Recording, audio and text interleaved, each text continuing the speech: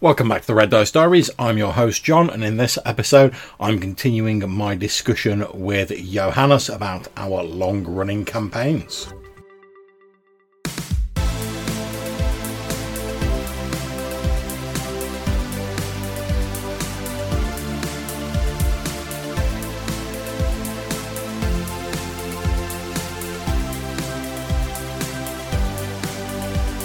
And at the start of this episode, we're continuing a discussion of a recent encounter in my Old School Essentials campaign, Smoke and Snow, where the player characters, exploring an underground tomb, found themselves besieged by a small horde of zombies. One of the things I particularly enjoyed with the zombie encounter as well was, because as we've just said, the zombies always go last in initiative. So we never had to worry about rolling for initiative, because we just do one roll per side, like players and NPCs and slash monsters. So we never had to worry about that. It's just like, right, the players are going first, then it's the monsters. Also, just because of the way my rolls happen to fall, and you all being pretty well armoured, they weren't hitting a great deal, but my rolls, as you said during the actual session, my rolls for damage when they did hit were pretty much near the top end of the scale. So it was a really sort of interesting and slightly odd combat, because our zombies are clawing at you, and they spent 6 rounds just patting on your armour and doing nothing, and then one of them had hit and someone would be oh, 8 hit points of damage, oh Christ, I'm not looking so good. And in a way it was kind of like a good old zombie movie in that way. Fantasy stuff, plate mail armor, all that, but the idea of these slow, sort of cumbersome enemies that come at you en masse, and you're trying to block them at the doorway or whatever in a zombie movie, and they're not great. They're very slow and inept at what they're trying to do, but they're trying their best at it. Yeah. And it's attrition, and that's what happened to us as well. We are very hard to hit from the zombie perspective, but all they need is one hit, because that's what the zombie do. That's it. And because I was using the standard figures from Old School Essentials, the number of them that appear, so you get a sort of here's a dice range to what you get in a random encounter. Here's the dice range you'll get if they're in a lair or a dungeon. So because I was all right, okay, I'll just roll once on the lair, and that's how many zombies the dude's got in the dungeon. All right, 14. Right, okay, so there's only 14 zombies in this thing. If it had just been one zombie per player character, you guys would have just laughed it off. No problems. You've just been okay, maybe they've hit us twice, but we've just floored them. Great, because you were slapping down zombies like it was going out of fashion. Yeah, because I have the sort of zombie killing. No problem. But like I say, with it being the sort of the zombie movie style, it's there's 4 of you guys. There's 14 of them. So even if you're taking down 2-3 a turn, that's still a good number of turns where there's more zombies just crowding in. And like I say, at the start you're we've taken a couple of hits, it's fine, you're slapping them left, right and centre with the sun sword. But then as the rounds go on, you're oh, actually I've taken 5 hits now, I'm not looking so good, and there's still 8 of them left. Or we had a couple of rounds where you guys just got bad rolls and didn't kill any of that round. Yeah, that was that's the sort of emotional payload of the game for me, for a lot of these sort of more intense battles that we've had, is the okay, I'm on 1 hit point. Also, I can affect this situation a lot if I just manage to make this one roll. Yeah. And I've biffed it several times against your vampires, against these zombies here. Yep. Things that I might have just obliterated in one go, or at least severely sent reeling, like I did with the vampires in several sessions ago. And because I know the incredible potential that I can bring with the Sun Sword, specifically when we've had a lot of undead people on board here. So the undead always exciting times for me, because I know that I can stride in and I can make a real difference with the Sun Sword. And then when I biff it, it's always oh no, because I was really hoping that would have hit, because not only am I now in this exposed position, but no one else has the Sun Sword. I need to hit with it, because otherwise, with the vampires as well, Dave has the silver daggers, which I think worked on the vampires, but other than that, I don't think at the time we had the barbarian at such a level where Darren would have been able to, tag whatever the wording of that rule is that he has now, that where he can tag the sort of magically disinclined. It's. I mean, I think with that class, it's a bit of a sort of balance thing, because obviously barbarians have that thing where, like, unless it's a magic item from their tribal tradition, they can't use magic, and it's like, obviously he's got like his like spear of the hunter, but like, there's a limit to how many times you can be like, oh, it just so happens to be an ancient artifact of your people. So they tend to like get magic stuff a lot less rapidly and frequently than other people. So they've sort of given that ability where after a certain level, with their normal attacks, even though they don't do any extra damage, they can still like hit creatures that normally you can only hit with magic, because they don't get a lot of it, basically. Yeah. But that brings in the juice. I presume probably for Darren as well in some form, because he has a character that can make a lot of impact in the sort of fighty situations, and for me it is fun. Like, I enjoy the fights that we do almost always, and the more we run into trouble and the worse it goes, the better it gets for me, because I'm one of those people who took it to heart, where there's this advice floating around in the Powered by the Apocalypse game spheres, where originally from Avery Alder, about playing your characters like they were stolen cars. That's entirely my jam, especially in sort of quote unquote deadly D20 stuff. Like, I enjoy every time I'm like one roll away from dropping it in your game. I feel very much the same way. I mean, the thing is, obviously you don't deliberately try and get your characters killed, but the only thing I'm sort of like worried about, is, like, and particularly having played like OSR games, is like having a death that's like boring. Like, if I die, so like, if you just like walked into a room and you were like, oh no, a cart's fell over and I've been like crushed under watermelons or whatever. If like say every combat you go into or whatever, you're like really like playing it to the hilt, then even if you die in it, as long as you like had like fun and you got some like cool stuff that happened during that combat, I'm like really happy. And to take it back to like Chronicle of the Crowns, we're talking about the fight against the Shadow of Despair. For anyone who's not watched it, we're effectively fighting against this like legendary sort of beast, the Shadow of Despair, and it's got this like wave of despair that like rolls off it, and it can sort of like freeze your heart in your chest, and you have to make effectively a save against it.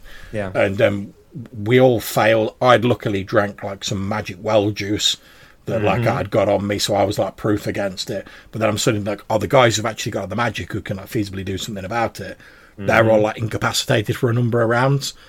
And like my knight character, I'm like, oh well, I've got like full plate armor on and a shield. Right, I'm just going to try. I can't really hurt this thing because my rolls ain't that good, and I'm just going to try and like but my defense is pretty good. I'm just going to try and keep this thing off them until they've got a chance to recover and they can like deal the damage to it.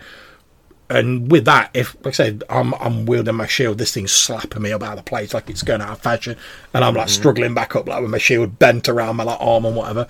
But I'm like, if I had died in that scene, my character, I'd have just been like, oh yeah, but at least I went out in a cool fashion, like trying to like fend off this like great beast or whatever.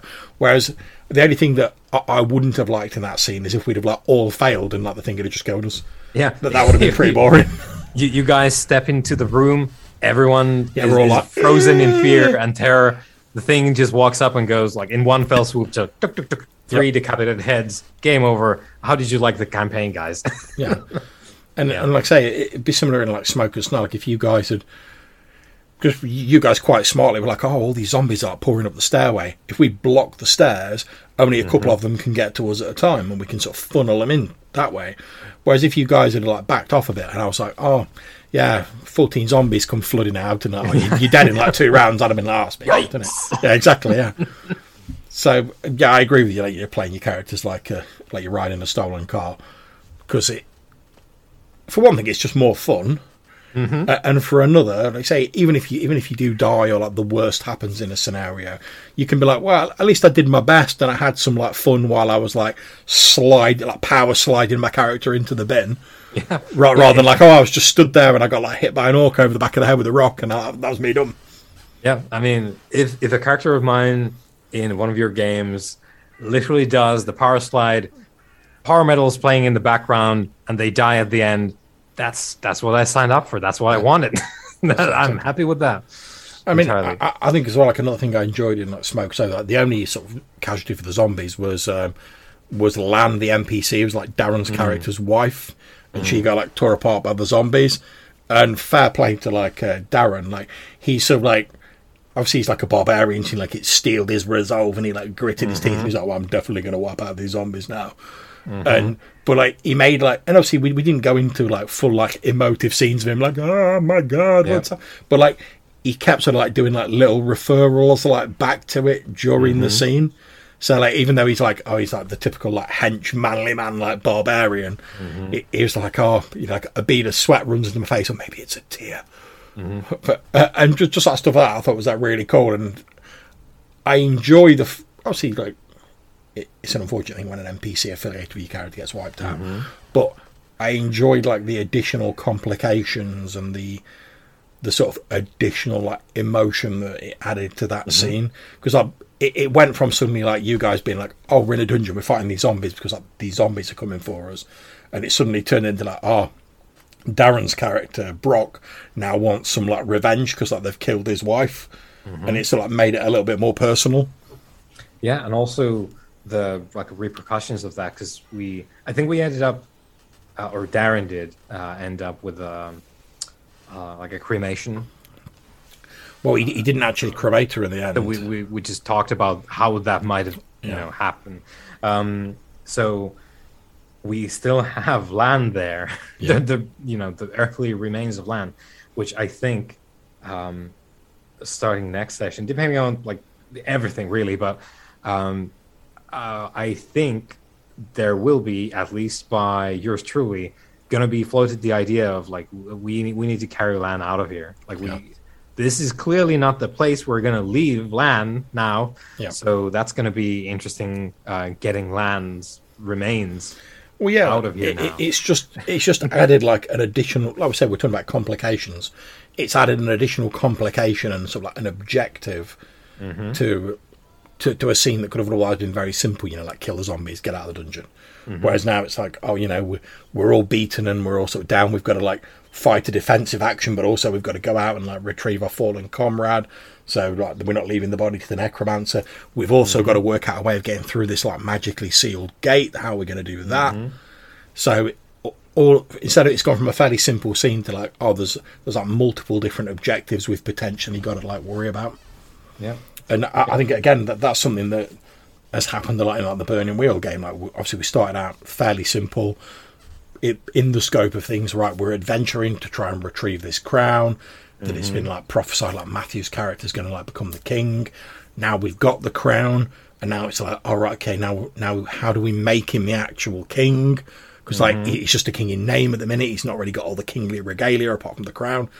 All right, okay, now we've got all these other forces coming in. How do we marshal our own forces after we've got some to actually face down these enemies? And it's just sort of like, it sort of extends out almost like a web of sort of like, like when you hit like a pane of glass or something, you see like, or you see like someone walking on an icy lake in a movie, you see like the cracks spread out. Yeah. And then they keep spreading out. Both the games sort of strike me very much like that. You start off with the one sort of initial complication, and then the player action sort of spread out from there. Yeah. And I do enjoy that a lot. And it does leave the room, like we said a little bit before, the possibility of just leaving out stacks and stacks of unresolved things you can return to at your leisure. Yeah. Or the person running the game, such as yourself, you brought back some stuff that we never resolved. For example, like the Fire Lord. Like we talked about that guy a lot, but then things came up. We went elsewhere. The world changed, and guy's still there. You brought him back to the front in a different form, and I do enjoy that. It brings a sort of continuity, a sense of history to the setting, the game, and it feels like, I suppose, there's a sense of verisimilitude in the fact that like things don't go away necessarily, even if like you're not there doing the thing about it constantly, and it sort of stays with you through the game. I enjoy that.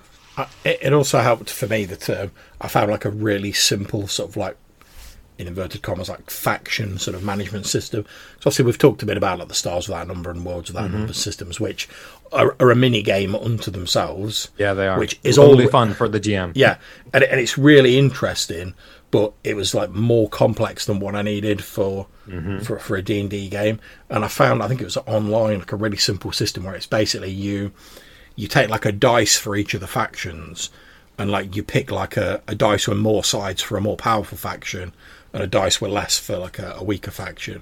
Then you basically roll them in like a little tray or something, and any of the dices that sort of touch, like some event or interaction has occurred between those factions, and you basically look at the numbers that have been rolled, and whichever dice has the highest number, that's the faction that came out the best in whatever situation occurred. So it's fairly loose, and you still have to decide what the interactions are.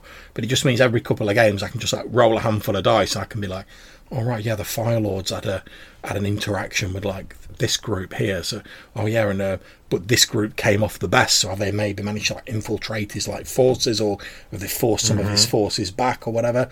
And it just allows me to like keep things going, but it's not me 100% sort of planning stuff out, because I like to have a bit of a plan, but I also like a little bit of randomness. So it's not just me being like, right, I know that if the players do nothing in X sessions, the Fire Lord is going to wipe out these 6 villages, which you can do. I've done it in the past. That works fine, but I'd much rather, for me, like have it where I can be like, oh, okay, the Fire Lord's doing his thing. Then I get one of these rolls, and I'm like, oh, right, okay, so he's had some sort of interaction where he's come out best against Brackenwold, say, and I can like, oh, maybe which is what happened when his forces attacked like Castle Brackenwold, and they sort of like they blew up the gates. That was a random roll, and I was like, all right, the number's only slightly higher for them, so it's not like a mad victory. What could they have done? All right, they've sent like a saboteur in, they've like blown up the gates. Loads of stuff came off that, which was all off that little dice roll. It wasn't something I'd sort of like pre-planned like sessions before. Yeah, and that also just it's wonderful because it added on to the other stuff that we had run into, because we knew about these infiltrators before, and then we sort of updated our understanding of the Brackenwold area, and we're like, well, yikes, we need to deal with this stuff over here. And we rock up, and what do you know, they have the same problems as we do with the infiltrators, and they're getting saboteurs in addition to infiltrators. So suddenly this is me thinking when this was going on in the game, now we have potential allies. We could do some stuff now with Brackenwall, because we have a common quote unquote enemy, in that the Fire Lord just threatens everyone at this point. So that's cool, because it was not the case. I did not think about that before that thing happened, that we went there and looked at the thing. I was like, well, it looks like there's a hole in your castle wall. What gives? Yeah. And that was a random event, turns out. So definitely, that one paid off, at least like for my experience. That is a lot of payoff for like a die roll. Yeah, and like I say, system. Obviously, as we've said, as a GM, you have like enough planning to do for a session, for like the immediate stuff that's going on with the session. So much as I wholeheartedly endorse and love having stuff going on in the background to make it seem like a real sort of like lived in world where stuff's progressing, I also don't want to be like, right, okay, I've got to spend like a few hours like planning the session. I don't want to then have to spend like an additional few hours like planning for stuff that's happening off stage. Or if I do plan it, I don't want to spend the same amount of time. But I do think it's necessary to sort of have stuff happening off stage, whereas just being able to like, right, I've done all my planning, and what I normally do is like at the very start of the session, I'll do like my faction roll, and I'll be like, all right, okay, has anything of interest happened? All right, is any of it likely to impact the stuff the players are like looking at? So I'll say, ask you guys what you're going to do on the previous session, And if it does, I like sort of work it up in a bit more detail. Whereas if it doesn't, I can be like, right, well, I've just got to have a general idea of what's happening. So the whole like Brackenwold stuff, because I said didn't really think you'd be going straight to Brackenwold. I was like, okay, yeah, some saboteurs have caused some damage to the gate. They were discovered and they were killed, but they're now on sort of high alert. And that was pretty much all I had planned for that. But it could, like we're saying, the most difficult thing being to make like the first mark on that page, because I'd already got that. When you guys are like, all right, we're heading off to Brackenwold, I can immediately be like, right, well, I know roughly what's going on there, so all I've got to do is fill in these like little details. Like, oh yeah, there's like watch captains like watching over the carpenters and the masons and stuff like that. It's a bit slow going, and then you guys are like, oh well, maybe we could like hook you up with some stonemasons from from our town, and we could like help you, and like maybe we can get this whole like trade thing going on, and it all sort of spirals off from there, which I thought was a really nice payoff for it. Yeah. Overall, like stuff like that is, I don't know, it's just the wonderful sort of ignition blocks, I guess, for the collaborative fiction that is the result of us bouncing around in this game. It's, I suppose that's the reason why we do this whole thing, the sort of collaborative thing that we have at the end, the story that we have of the things that happened at the end of. And it's often put about in sort of OSR circles, like, because obviously a lot of OSR people are very sort of scathing of like the storytelling games, and it's often sort of put about that in an OSR game the story is just like whatever happens in the game, and you discussing it afterwards. You don't start out with sort of like a ready-made story or something like that. But which I sort of agree with, particularly in terms of like D&D, like if you like open world stuff like I do, then yeah, the story is whatever the player characters decide to do. So if we started like Smoke and Snow and we're like, all right, yeah, and obviously we talked about like what the sort of goal was going to be, the initial, we're reclaiming our ancient homeland. So like I wouldn't expect on the first session you guys, but actually we don't fancy settling a village here. We're going to like get back on the boat and we're going to take the boat, we're going to become pirates raiding the coast. But if you guys had have said that, I'd have gone, all right. And we'd have sort of gone with that, and the game would have gone off in an entirely different direction, and the story would have been entirely different. Whereas I think, obviously, in the Burning Wheel game again, we discussed everything so like beforehand, so we knew what we were sort of getting into. We had input in that, but I do feel that, like, particularly like Burning Wheel with the way it's set up, it benefits more from having a more sort of defined starting point for the story.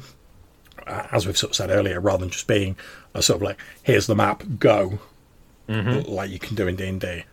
Yeah. And, well, yeah, there's a whole other episode to do about, like, storytelling games. I don't think it's... Well, there you go. I'll take that as tacit approval for me to like try and book you in for that, like, for that episode at some point in the future. I suppose we'll save that for later. Then. Although I don't know how much I'd have to say on it, because my response would typically be like, I like a bit of story games. I like a bit of D&D games. Yeah, I think it's going to be one of those 5-minute episodes where you say that, and I say, why does this term exist? What's a story game?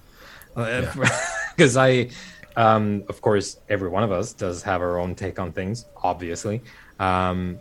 I don't think that terminology is particularly useful. Yeah, and it's just not useful for me at all. I think as well, I'm finding like as I get like to be an even older, like grumpier man, that as I sort of like a lot of these conversations I've already sort of seen and I've been involved in like online about what is the OSR, what's a story game, what's railroading, what's this, that, and the other. Which I don't begrudge anyone having those discussions. No. But like I've had them so many times myself that now when people sort of raise them with me, I'm like, well, I'll tell you what, once you've decided what it is, come back to me and then we'll sort of like move on. And obviously like no one ever comes back to you because like there's never going to be a case where like a sort of Nicene Council where like every role player Grand Conclave of RPGs. Every role player sits down across the land and goes like, right, according to the proclamation of the year of our Lord 2022, it is now decreed that the OSR means this and a storytelling game is this, and there shall be no railroading in the future. Yeah, and for some reason these two things are opposite. Yeah. and at odds forever. Yeah.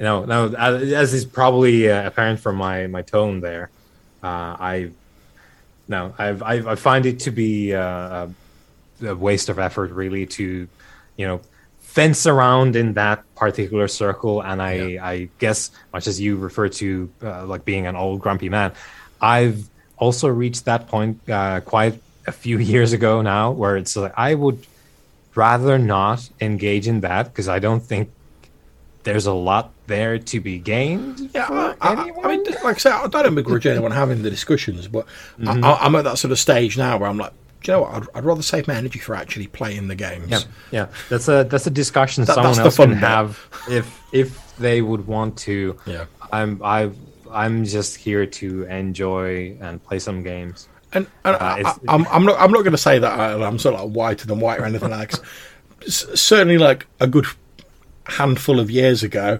I was quite happily one of the people who, like, if you were like, oh, what do you think of modern D&D? I'd be like, modern D&D is rubbish. Go back to the old D&D. Blah, blah, blah, blah. Mm-hmm. But now I'm at the stage where, like, do you know what? Like, someone else playing like a version of D&D I'm not particularly fond of. Mm-hmm. Does it impact me? No, not really. Mm-hmm. Worst case scenario, if someone was like, hey, do you want to play a game in like 5th edition or whatever? I'd be, to be honest, if it was like a GM I knew in a group I liked, I'd probably be like, yeah, fine. Because as we've said, like the systems, or for me, is almost like the secondary thing. I mean, we've played no end of systems where I'm like, oh, do you know what? If we didn't have a good group, this system could be like pretty crappy. But it's been good because of the GM and the group. Yep. And like I say, my friend Robbie was talking about coming down at some point and running some D&D 3.5 edition for us. And I'm like, it's not my favourite edition, but I've been in games he's run before. I've really enjoyed them. We're playing with a group of people I know. We'll probably have fun. I've played in 5th edition. I've had fun. We've had a good group. It's been great. Yeah. And I've threatened, like, this is some years ago now, because time is not real anymore. I feel like, but it's been several years now. But I've also threatened to run some 5e for our little group here. Yeah. And I guess we'll see if that ever comes to fruition. But that's also being uttered, and I will agree with your statement of, yeah, we've played some, let's call, like, dank designs. Yeah. And we've had a grand old time with them. A highlight of my particular one that I constantly bring up in our pre-game chats when we go off on various rants is one of my all-time favorites, Vampire the Masquerade. Yeah.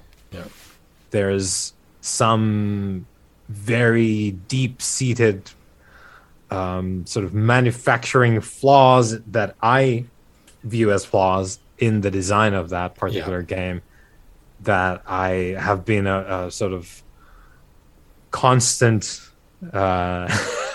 specter hovering over my role-playing enjoyment and hobby for well, I suppose since I started, because Vampire was one of those early games for me. And it's never stopped me from enjoying the game. It's just you deal with the thing that you have on the table at the moment. You adjust things if that's what you want to do, and you have a good time with hopefully some nice people around the table. And we keep doing that. And so I suppose what I'm sort of starting to drive towards with all of this is, like, you can have a great time with almost anything. There's that almost, because some games, there are some that I would just not at all, not even gonna look at it. But for most games, it's you can make it into something you can enjoy, even if I always enjoy it as well when, like, people have said to me about various systems, like the live action version of Vampire at the Mind's Eye Theatre, and people have said, like, oh, is it like a good system? And I'll be like, no, it's a terrible system. And then they're like, oh, have you played it? And I'm like, yeah, I've played in like 18 games during the course of my life, some of which went for years. And they're like, well, why did you play them if it's so, like, such a dank system? And I'm like, well, but because I enjoyed the people I was gaming with. It was like an interesting story, good time, and you can put up with a lot for a system as long as you're still having fun in the actual game. Yeah. I suppose, like, this is getting very high concept here now, but, like, I think overall everything's compromised. Yeah. In life, somehow, some way, everything is compromised, and most of the time, you can have a great time with playing role playing. That's why we keep doing it, and that's even though like we have these like passionate arguments about terminology and taxonomy of what is a game, and is it a featherless pipette or but like that's we keep doing this, yet we stick around for the hobby. Yeah. Like, I mean, to use an analogy as well, like you say, most of life is about compromise. I mean, take work for instance. Like, I would say that like 99.9% of people probably don't have a day job that they absolutely love, but you sort of go, right, okay, well, I need money to pay my bills, keep a roof over my head, do this, that and the other, and this job allows me to do with that, and I can sort of tolerate the bits I don't like for the sake of having money and being able to like live in a house and stuff like that. And if you get to a stage where you're like, oh, despite the fact it's provided for my lifestyle, I really can't put up with like the shortcomings, that's when you leave your job, you look for something else. You know, but much as with games as well, you like you get to a point where you're, okay, there's X, Y and Z I don't like about the system. However, how much of my enjoyment are they ruining? Because like, if it's just like occasionally a bit of a mechanic comes up and you're like, but the rest of the game's great, then you're like, do you know, I can put up with that like slightly poor mechanic for the sake of the rest of the game that I'm enjoying. Yeah, and it does help to take stuff in its context, because that gives you some tools to understand why that thing that grates you so is the way it is. Yeah, and like I say, if you to carry on like the job analogy, as with a job, if you get to a point when you're like, do you know what, this mechanic that drives me up the wall, it's coming up like every 5 minutes. I'm at the point where I'm no longer enjoying the game because of that. That's the point when you go like, maybe I need to like stop playing this system or stop playing this game. But if it's just a case of like, oh, every now and again, I'm like, oh, that's a bit subpar. But I'm enjoying 99.9% of the rest of the game. Yeah, well, that's fine. Like I said, there's not really a perfect game out there. No, and the pursuit of that, and I know that there's folks out there. I know them, some of them personally in real life, in physical meat space, who sort of are gradually, even though they realize that, oh, I'm looking for the perfect game, they still return to that quest time and again, after like a brief love affair with one game that is the perfect game, and then the honeymoon is over, it's no longer the perfect game, the quest is back on. That's right, we're talking about you, Lloyd. I haven't been in the same physical space with Lloyd. Lloyd's not on my list. Don't, you know. Well, no. Obviously, like, joking aside, speaking very generally here, I think when it comes to like the perfect game, there's like, roughly speaking, like two categories of people, and I would say Lloyd, and I'm sure he would be the first to admit this. He plays a game for a bit. He throws everything, all of his passion into a game. It dissects the game as well. He loves it. He really like delves deeply into it because he wants to like, understand everything about it, and he's really enthused about it. But the danger of doing that is when you sort of, to my mind, obviously it's just my opinion, when you're sort of like, you're that sort of impassioned about a game and you think, yes, is this the mythical perfect game I've found? Eventually, inevitably, you start noticing like little cracks in the armor and little bits where you're like, oh, I'm not really keen on that. And then you've got one of two choices. You either, like I've sort of done, you either accept, oh, there's probably not a perfect game. I'm going to find a few games that have got minimal flaws, or like flaws I can live with, and I'm going to run them and have a good time. Or, as Lloyd would, I'm sure, admit that he does, you continue that quest, as you were saying, you move on to the next game, and you go like, oh, maybe this is the perfect game, and you throw everything into that. And I think both approaches, they're equally valid. You know, I mean, I would say I've played in like numerous sort of like one shots and stuff like that Lloyd's run of games when he's throwing himself in it, and you can really tell with every game he runs, he's very passionate about running that game. And he always brings that like 110% to like every game he runs, because he does just throw all of himself into running a game. And yeah, okay, like three, and I often jibe with him about like, 3 months down the line, you'll think this game is like the worst game ever and it's trash. And he'll be the first to admit that. But for those like 3 months when he's all about that game, like, I think you'd be hard pushed to find anyone who's more enthusiastic or like brings their sort of A game as consistently as him to a game, because he is so like wanting it to be like the perfect game. Yeah. You know. Yeah. Whereas I think for myself, I probably don't throw myself in quite as much as him, because I'm at the stage where I've sort of accepted, there isn't a perfect game. Obviously, I try and run the best game I can, but I'm sort of like, I'm not going to run like D&D and pretend it's not got flaws. I'm not going to run Vampire and pretend it's the perfect game, because we all know it isn't. But let's just like put up with its flaws, or sort of like go, they're just part of it. They're like endearing flaws, and let's just have fun and like run a game. Yeah, and I think a part of this is as well to consider is, even if you found the perfect game, you as a person will, I guarantee this, you will not stay the same person across decades of your life. So you will drift, and your taste will develop in games. This is like, I'm speaking for me. Like, this is what happened to me. Yeah. Like, I have developed a vastly different taste than, let's say, 10 to 15 years ago. I enjoyed different things about different games. I enjoyed a different variety of games, and things that I held up as like, this is the coolest thing ever. Yeah. Now might be a sort of like cherished memory of like, oh yeah, like those were some good days. But I've not touched that thing for 10 years now, and I don't see myself doing it almost ever again, aside from maybe like flipping through it and being like, oh yeah, that was some cool stuff we might have done back then. But I mean, I did a similar thing with as you know, when I first started doing like videos and whatever, I was all about the game Fate. Yeah. And like every other game I ran was Fate. I had like all the various different Fate worlds and Dresden Accelerated and all of that. And I still enjoy Fate now. I've got very fond memories of all the games that I've ran with it.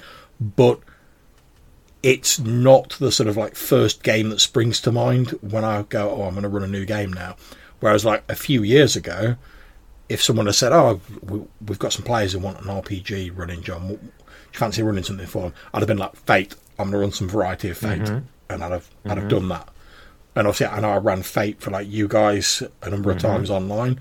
Whereas now I'm more sort of like into like the OSR games and stuff like that. And again, I'm not saying they're perfect, but they've sort of like supplanted, I suppose, if you want to call it that, Fate as like the go-to. Go-to. So like, if someone's like, I want you to run a quick game, and you're like, all right, I haven't got a lot of prep time. What can I run that I can do a good game of? Here's some White Star. Like we're gonna exactly, do, you know phasers. Like that's already, we're on board now. And I had a similar thing, as you know, when I was running the Fantasy Flight games like Star Wars. I was all about that for like a while, and like I ran loads of games of that. Whereas I've not basically touched it since then. I still have fond memories of running the game, but when I look at it now, I'm like, do you know what? If I wanted to run a Star Wars game, there's probably other systems I could do it with easier and without as much effort, you know. So we've talked about the Hyperspace D6 sort of like fan game and stuff like that. Yeah, like by Matt Click. Yeah, Matt Click. Yeah, the old West End Games D6 that it was based on. There's the D20 Star Wars, which I've got most of.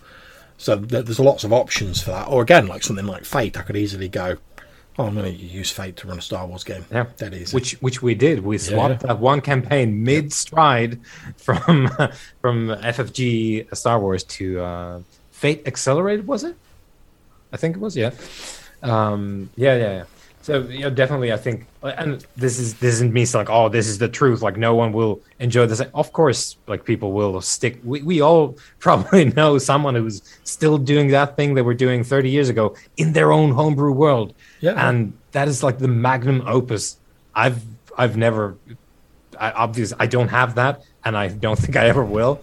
I'm just too. I suppose I like to sample things. To put it in words. I was going to say just to like butt in there. I think again that's a benefit of like the approach like Lloyd uses, because if you say to like me like how many games have you run, I can like over the course of your life I can probably go, oh, there's maybe 30 odd games I've run over the course of my life, and there's probably like half of them that I'm still familiar with. I could just pick them up and run with.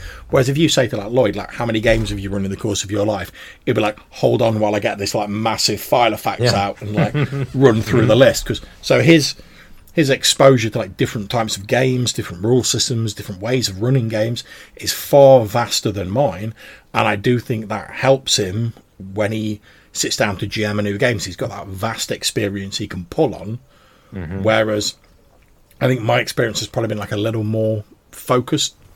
Yep. I think there's definitely stuff to be gained just from being exposed to different ways of going about things in this hobby. I think that's a definite strength.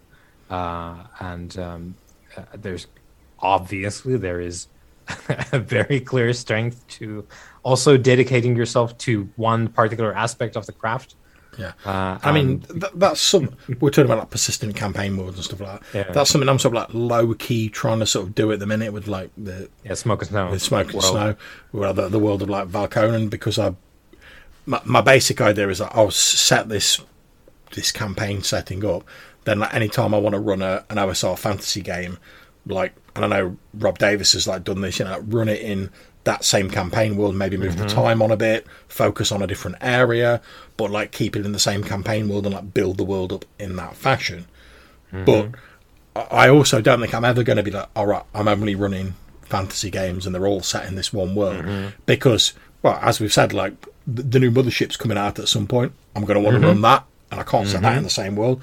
I want to run Worlds of that number at some point. I could possibly fit that into the same world, maybe, but I'd have to sort of. I mean, obviously I've read through the book a while back, but I'd have to have a look through it and go like, oh, how much of the game would I have to sacrifice to fit it into this campaign setting, and if I'm carving out too much of it, is it worth trying to run that system in the setting, or should I just do something a bit different?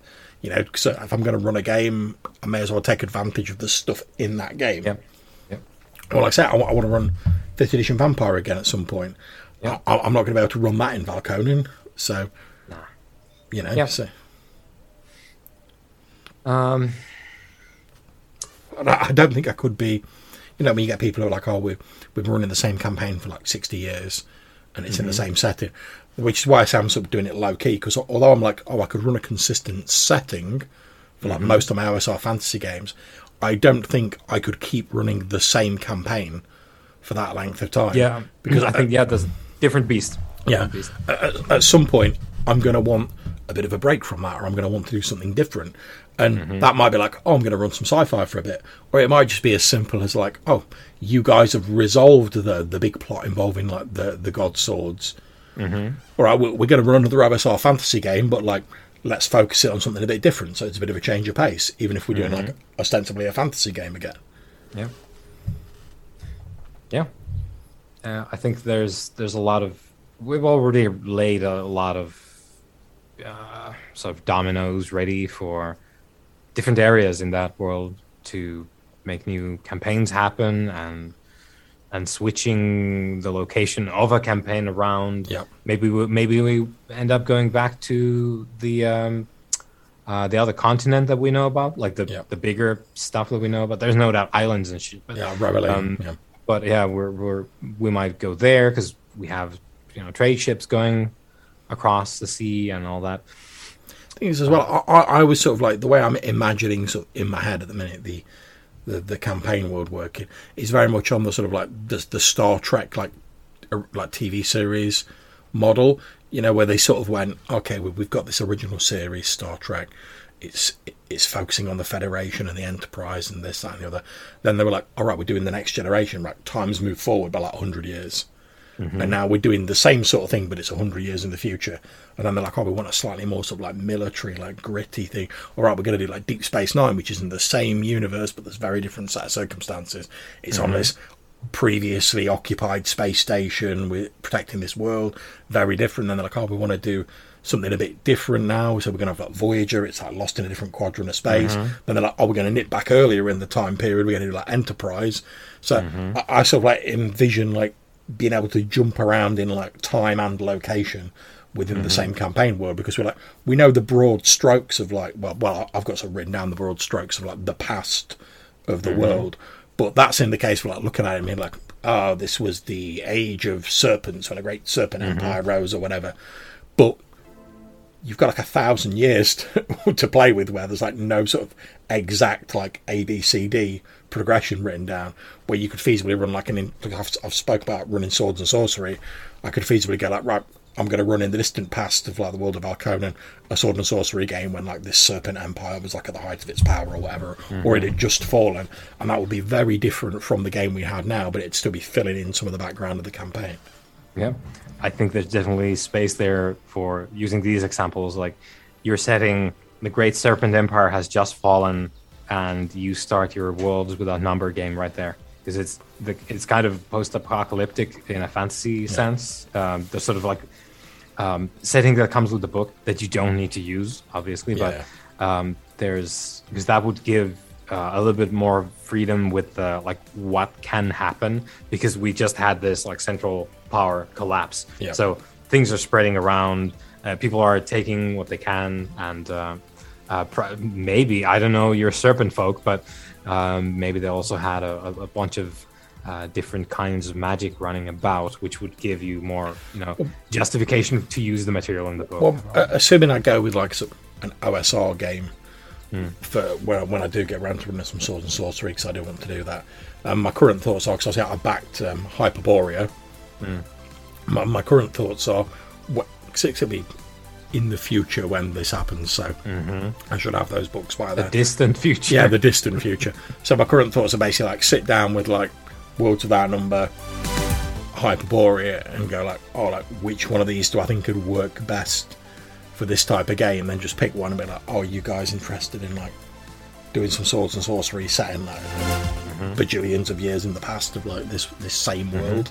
So that's it for this episode. We hope you'll join us next time when we have the final part of our discussion about long-running campaigns and the campaigns that we're running at the moment. We hope you enjoyed the episode. If you'd like to get in touch and maybe tell us what you think of long-form campaigns, or let us know about the best long-form campaign you've run, you can get in touch a number of different ways. You can leave us a voicemail message using either SpeakPipe or Anchor, link in the description of this episode, or you can send us an email to rddrpgpodcast@gmail.com. So until we see you again, take care, stay safe, and whenever you're playing, have fun.